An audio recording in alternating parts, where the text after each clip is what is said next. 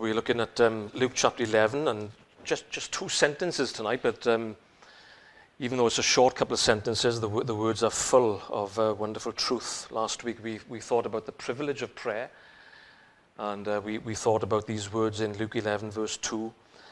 Jesus is being asked by his disciples, teach us to pray, so they can see the Lord Jesus praying, and they make a connection between Jesus and John the Baptist. John the Baptist taught his disciples to pray, and then they ask the Lord, well, teach us to pray. And then Jesus gives them words. He says, when you pray, say. And that's important to start with, isn't it? Many people have an idea about prayer, that prayer can't be taught. You go somewhere and shut yourself away in silence, or you go into a cathedral and you meditate on whatever you want to meditate about, but Jesus didn't say that to the disciples. He gave them words. And last week we thought about that wonderful opening in the prayer, the privilege of prayer. Father, that because of the work of the Lord Jesus for us, because of his death and his resurrection, we can come to God the Father. The way has been made open for us, and we can come by the help of the Holy Spirit. We've been adopted into his family. We were on the outside, but now we've been brought into the kingdom of God and into God's family. What a great privilege that is, to come to God and to say, Father. And then we move on to the next couple of sentences. In my Bible, the New King James Version, I have three petitions. But I was just saying to Nathaniel before we started, in your church Bible, we have two. Hallowed be your name, and your kingdom come. And so I'm going to stick to your chapel church Bible this evening, the ESV, and we're going to think about those two petitions that Jesus gives. So the privilege of prayer, God is our Father, and we can come to him with the family of God. He's our Father in heaven. And then what we could say, the priorities of prayer. What things should we put first? And these words immediately present a challenge to us, don't they? What things do we pray for most of all? What are your priorities in prayer? When you pray, what is at the top of the list?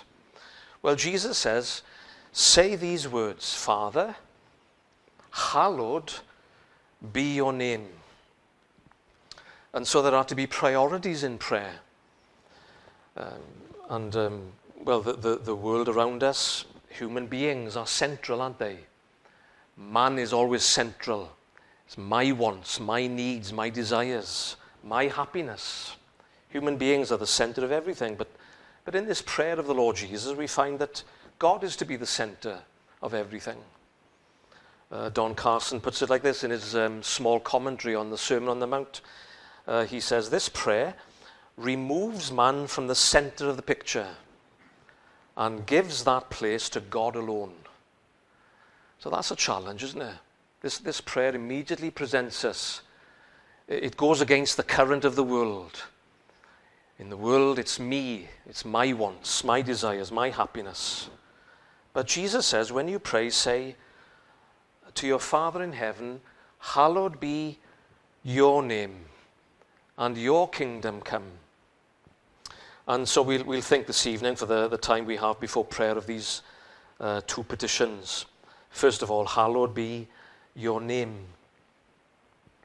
The word hallow means to sanctify or to set apart as holy.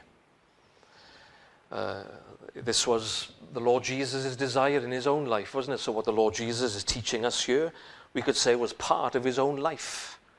It was his desire on earth, when he was on earth, to set God's name apart. We can think of other verses where Jesus prays in his own prayer life, Father, glorify your name. And on occasions, God the Father would respond, I have glorified it, John 12, and I will glorify it again. And John 17, just before the Lord goes to the cross, his desire that the Father's name would be set apart. So what Jesus is teaching us to do here is to reflect his prayer. Charles Wesley wrote a children's hymn, Gentle Jesus, meek and mild. And one of the verses in that hymn says these words, speaking about the life of the Lord Jesus: "Thou didst live to God alone. Thou didst never seek thine own. Thou thyself didst never please. God was all thy happiness." Well, the words of the old children's hymn are challenging, aren't they? Thou didst live to God alone. Do we live to God alone? Thou thyself, thou didst never seek thine own. Well, we have a battle there, don't we, with sin. We always seek our own things. Thou thyself didst never please. Well, I'm always seeking to please myself. But in the life of the Lord Jesus Christ, God was all thy happiness. It was the Lord's desire, that the Father's name should be hallowed. And so he passes this prayer on. When you pray, say, "Hallowed be your name." So hallow means to sanctify, to set apart as holy. We remember in the Old Testament that the people of Israel, they had certain utensils that were not for ordinary use in the temple, for example. They had cups and things that were to be used by the priests, and they were called holy vessels to the Lord. It's not the same thing, but in your family life, on certain occasions, do you fetch out the best china maybe, or the best cutlery, or something special at certain times of the year? And so the Lord Jesus teaches us that our desire should be for God's name to be set apart, not common, not ordinary. Derek Prime is a retired minister, and he's got a book on the Lord's Prayer. And he talks in one of the chapters about an American living in Tanzania with the Maasai tribe people. And this American was not used to the culture. He didn't understand the people. And the American would go about introducing himself, his own name, asking people their names, until one day one of the Maasai men said to him, "Do not throw my name about. My name is important. My name is me. My name is for my friends. Don't throw my name about." And the American had to learn that he was in a different culture, and you didn't throw names around. It's even more important here, isn't it, that the Lord Jesus is telling us that we are not to throw God's name around.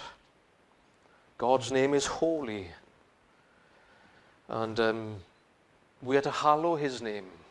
It's to be the desire of our hearts and our prayers, that God's name might be set apart and sanctified and different. In one sense, of course, we know that God is never changing. I'm sure as Christians we find that to be a great encouragement, that in one sense human beings never change God. We can't affect God. God is always the same. So what is the Lord Jesus teaching us here? Well, he's teaching us, as far as our lives on earth are concerned, we know things have gone wrong. Sin has come into the world since the fall of Adam and Eve in the Garden of Eden, and life in this world has been spoiled. And God's name is not hallowed as it should be. We think of the angels that was mentioned at the start of the meeting this evening, the angels in heaven, Isaiah chapter 6. And they constantly cry out, "Holy, holy, holy is the Lord of hosts." God's name is reverenced in heaven by the angels who've never sinned. And they repeat constantly the holiness of God. Isaiah chapter 12, verse 6, "Great is the Holy One of Israel in your midst." So the people of Israel were to learn that God would come down and rescue them and save them, and he was in the midst of them, but he was still the Holy One. And so the Lord teaches us to be concerned about the name of God, that his name might be hallowed and sanctified and set apart. Let's just ask a few things on that. How can we hallow God's name? How can we set God's name apart? We suggest a few answers to that. First of all, in our prayers, that's the context of these verses, isn't it? Jesus is teaching us to pray, and he's giving us the words to pray. And so in our prayers, we are to reverence God. Remember how the Lord Jesus in the Sermon on the Mount, he talked about the Pharisees and the scribes, and then he urged his own disciples, do not use vain repetitions like the Pharisees. They think that they shall be heard, for they are much speaking. And how they love to stand in the corner of the street and draw attention to themselves, pray long prayers. Don't use vain repetitions, the Lord says. And so in your prayers, be careful the words that you use. Let me give one or two examples from Scripture. Psalm 79. Psalm 79, verse 9 and 10. This is a great prayer where God's people are asking God to help them. Help us, O God of our salvation, for the glory of your name. Deliver us and atone for our sins, for your name's sake. Why should the nations say, where is their God? Psalm 79, 9 and 10. God's people were in trouble. The nations of the world were coming against them, putting pressure on them, laughing at them. Where is your God? And so God's people cry out to God and they say, Lord, help us. But then the motive is important.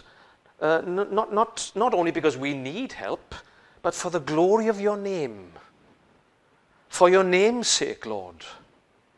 Your name is at stake. The world is laughing at us. And so they plead, Lord, hallow your name, intervene and help us. Or take the great prayer of Elijah in 1 Kings chapter 18. Again, it was a day of apostasy. God's people had lost their way. Elijah is preaching and prophesying against the wicked king and queen Ahab and Jezebel. And in 1 Kings 18, you remember the great story of Elijah building an altar. The false prophets pray, nothing happens. And then Elijah draws near and he prays. And do you remember the words of his prayer? Let it be known this day that you are God in Israel. Elijah knew that God is always God. That doesn't change. God is untouched by what human beings do. You don't change the character of God. But Elijah is concerned here and now in Israel. Lord, things have gone astray. God's people are worshipping idols. And so, Lord, you were always God. You are the God of Israel. But let it be known today that you are God. It's a great prayer, isn't it? We are not Elijah, we are not prophets in that sense, like he was. And yet, we can pray in the same sort of way. Lord, you are always God. But let it be known today that you are God. Do something that your name might be hallowed and set apart. And so in our prayers, we are to hallow God's name. We could go through many other prayers in the Bible, Old and New Testament, but let's move on to another thing. How else can we hallow God's name? Not just in our prayers, but in the way that we live. In obedience. Again, a couple of examples. First of all, from the Old Testament, the life of Moses. You remember there was a time when Moses was told by God to speak to the rock so that water would come out. Numbers chapter 20. And instead of doing as he was told and speaking to the rock for the water to flow forth for the Israelites to have drink, Moses strikes the rock with his rod. The water still comes out. You could say God overruled.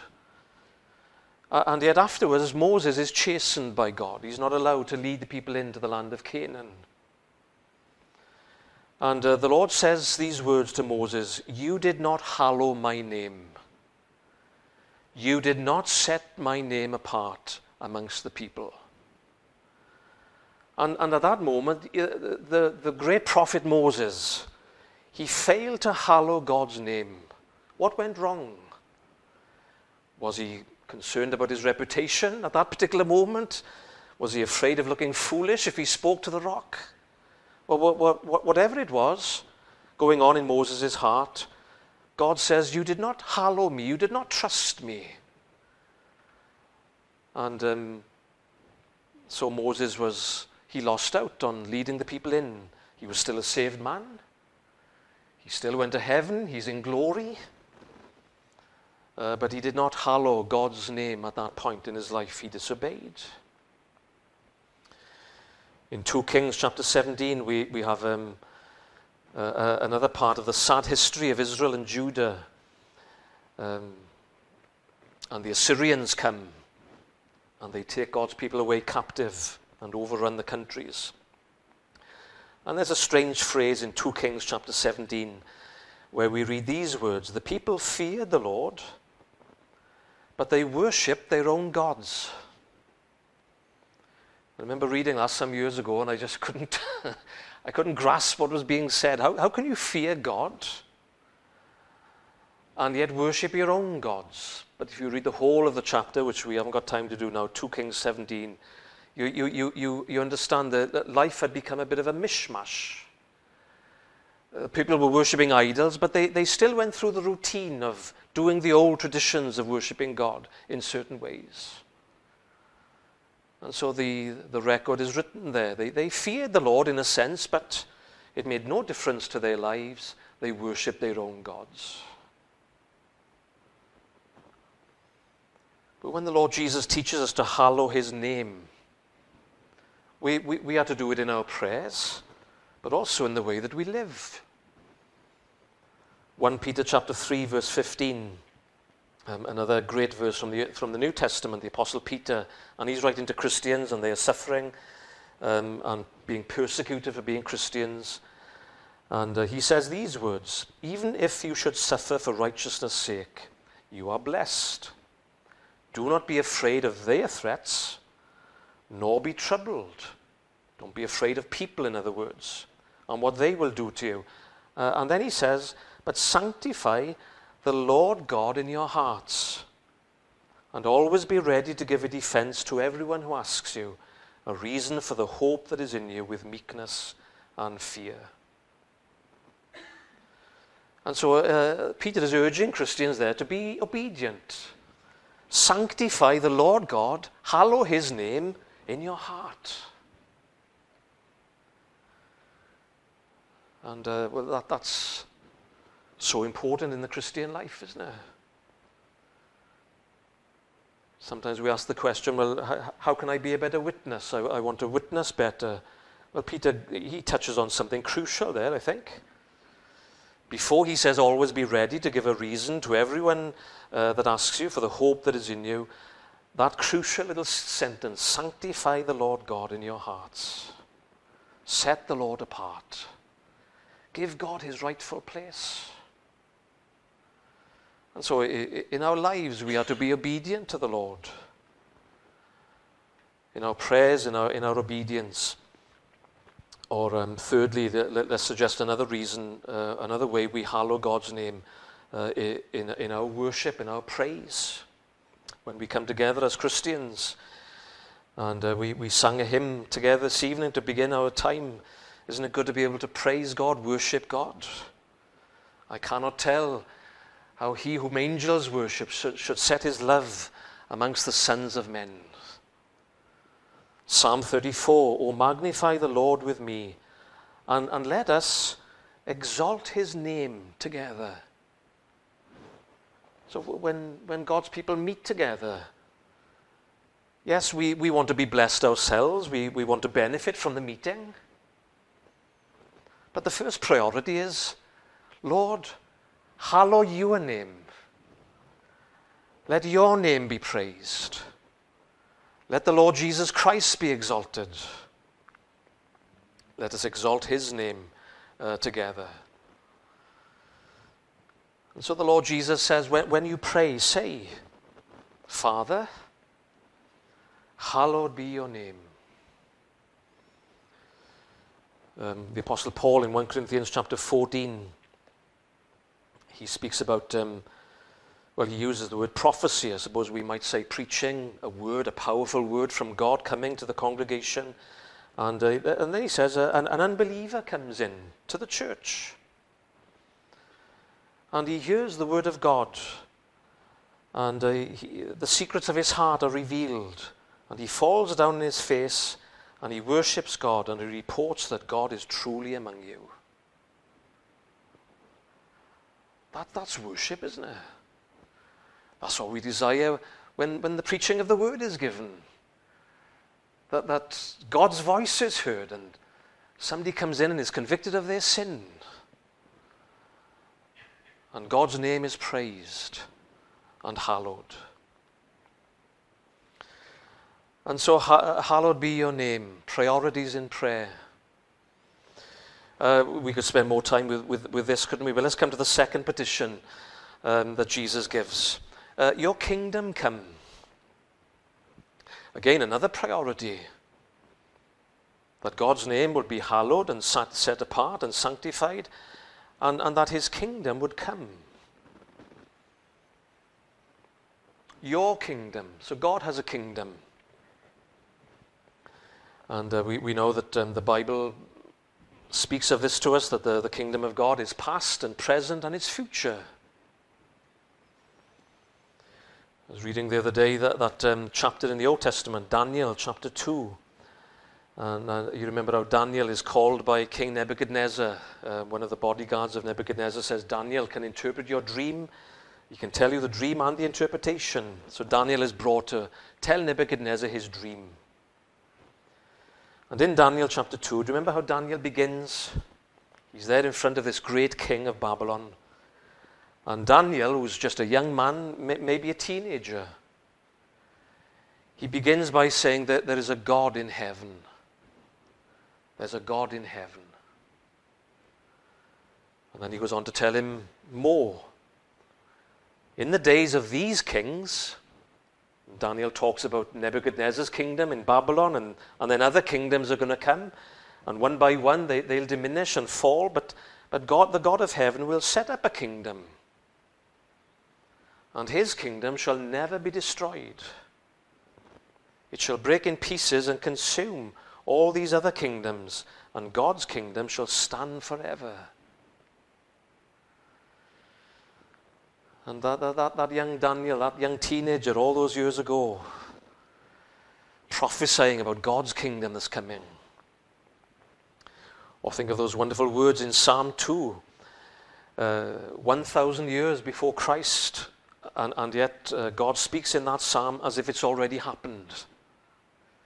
The nations of the world, they ridicule God, they set their fist against God, and God the Father laughs, and he says, I've set my king on my holy hill of Zion. Set my king on my holy hill.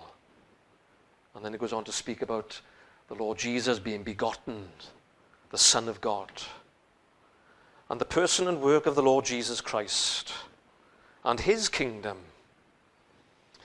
Hebrews chapter 12, verse 28, encouragement to Christians. Therefore, since we are receiving a kingdom which cannot be shaken, let us have grace whereby we may serve God acceptably with reverence and godly fear. Our God is a consuming fire. We have a kingdom. And that kingdom, we could say it's begun. God has set the wheels in motion. He has set the Lord Jesus Christ on the throne in heaven. And it's a kingdom that will never end. I don't know what your favorite television program is, but we like to watch these house renovation programs. Do you watch any of those? And a couple's got money, so they're going to build a big house or renovate an old house. And then after half an hour or so, at the end of the program, or an hour, and the couple are being interviewed, and they say something like, "This is our forever home." Forever home. And you think to yourself, no, it's not. It's not, is it? It's a temporary home. And the house where you live, and the house where I live, is a temporary home. We were doing some renovations on our home during COVID. And there was a particular day, and I felt I had to remind myself, one day somebody else will be living here. It's a temporary home.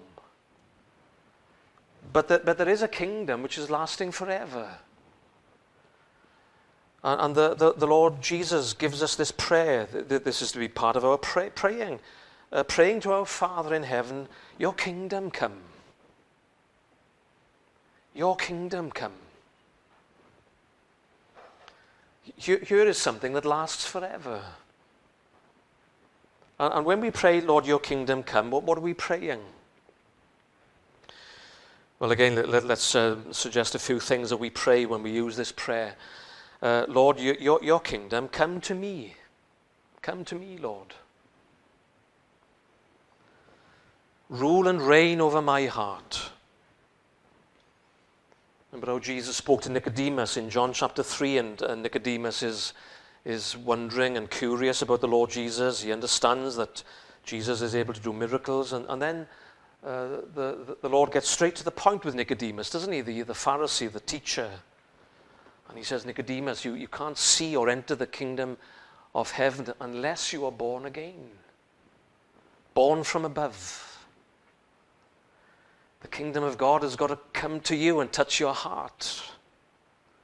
Otherwise, you will never see God's kingdom or enter into it. You must be born again. It's not an optional extra. It's not to say, well, it's nice for some people if they've had that experience, but no, Jesus says you must be. Otherwise, you're not in the kingdom of heaven and you'll never see it. And so, Lord, your kingdom come. Again, an old hymn says these words, Francis Ridley Havergal. O come and reign, Lord Jesus, rule over everything, and keep me always loyal and true to thee, my King. Take my life and let it be consecrated, Lord, to thee. There was a teaching many years ago, wasn't there? And some of you will remember it. That you could have Jesus as your Savior, and you might not have him as your Lord. You have to invite him as the Lord of your life. Maybe years later. Well, we don't believe that, do we? You can't divide the Lord Jesus Christ up. He is Lord, the Lord Jesus. But is there another sense in which we can hide things from God? Listen to this prayer, Psalm 119, verse 133. Lord, let your word dominate me. Let me walk in your precepts, your ways, and let no sin have dominion over me. So the psalmist is saying, Lord, you rule over me. Don't let sin rule over me. And we always need to pray that prayer as Christians, don't we? Lord, your kingdom come. Rule over my own heart. What areas of my life, Lord, do I try to hide from you? Lord, reign over everything, Lord Jesus. Be the King of my life. So surely when we pray the Lord's Prayer like this, your kingdom come, we are praying, Lord, come to me. And then a second way we can think of it, Lord, let your kingdom come to others. Come to others, Lord. In conversion, times of refreshing. A couple of years ago in a Bala Ministers' Conference, one minister was speaking of how God came to his church in the late 1970s, the early 80s. And he summarized it. He said, it was not revival, but it was a season of refreshing in the church. When the membership went from about 25 to 80 people in a year or so. But it wasn't revival. He was honest enough to say that. But a season of refreshing in the church. Lord, your kingdom come, Lord.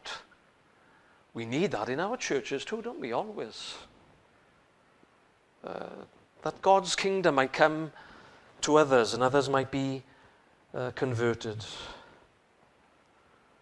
Times of refreshing sent. Acts chapter 4, from the times of refreshing sent from the presence of the Lord. Or one final way that we can pray this prayer, your kingdom come. Lord, come to this earth. When we pray this prayer, aren't we praying for the second coming? It's a challenge as you read through the New Testament and you find that the apostles of the Lord Jesus, Paul and Peter and John and the others, they had much to say to Christians about the second coming of Christ. And the very last prayer in the New Testament, Revelation 22, verse 20, Jesus says, I am coming quickly. And Christians respond with the words, Lord, yes, even so, come, Lord Jesus, come quickly. Bring your kingdom, Lord, in all its fullness and in all its glory, so that the earth will be filled with the knowledge of the glory of God as the waters cover the sea. There is a day coming, isn't there, when the Lord Jesus will return. Does it feature in our prayers, in your prayers and mine? Come, Lord Jesus. Come, rule over me. Come to others. Let there be seasons of refreshing in the churches. Let the Lord Jesus Christ come again. I live in a village of about 7,000 people. It's a big village. And over the years, Carmarthen has gained the reputation of being described as the land of the moving curtain. We are people who are nosy, that's the point, I suppose. And we are the land of the moving curtain, seeing who's coming. As Christians, we are to be expecting the coming of the Lord Jesus Christ. And we are to be looking forward to his coming. The world is not going to be saved by recycling or don't want to get into political things, but however green we want to be or not to be, but we know the world will be complete, it will be glorified when the Lord Jesus comes, a new heavens and a new earth. Come, Lord Jesus. And so priorities in prayer.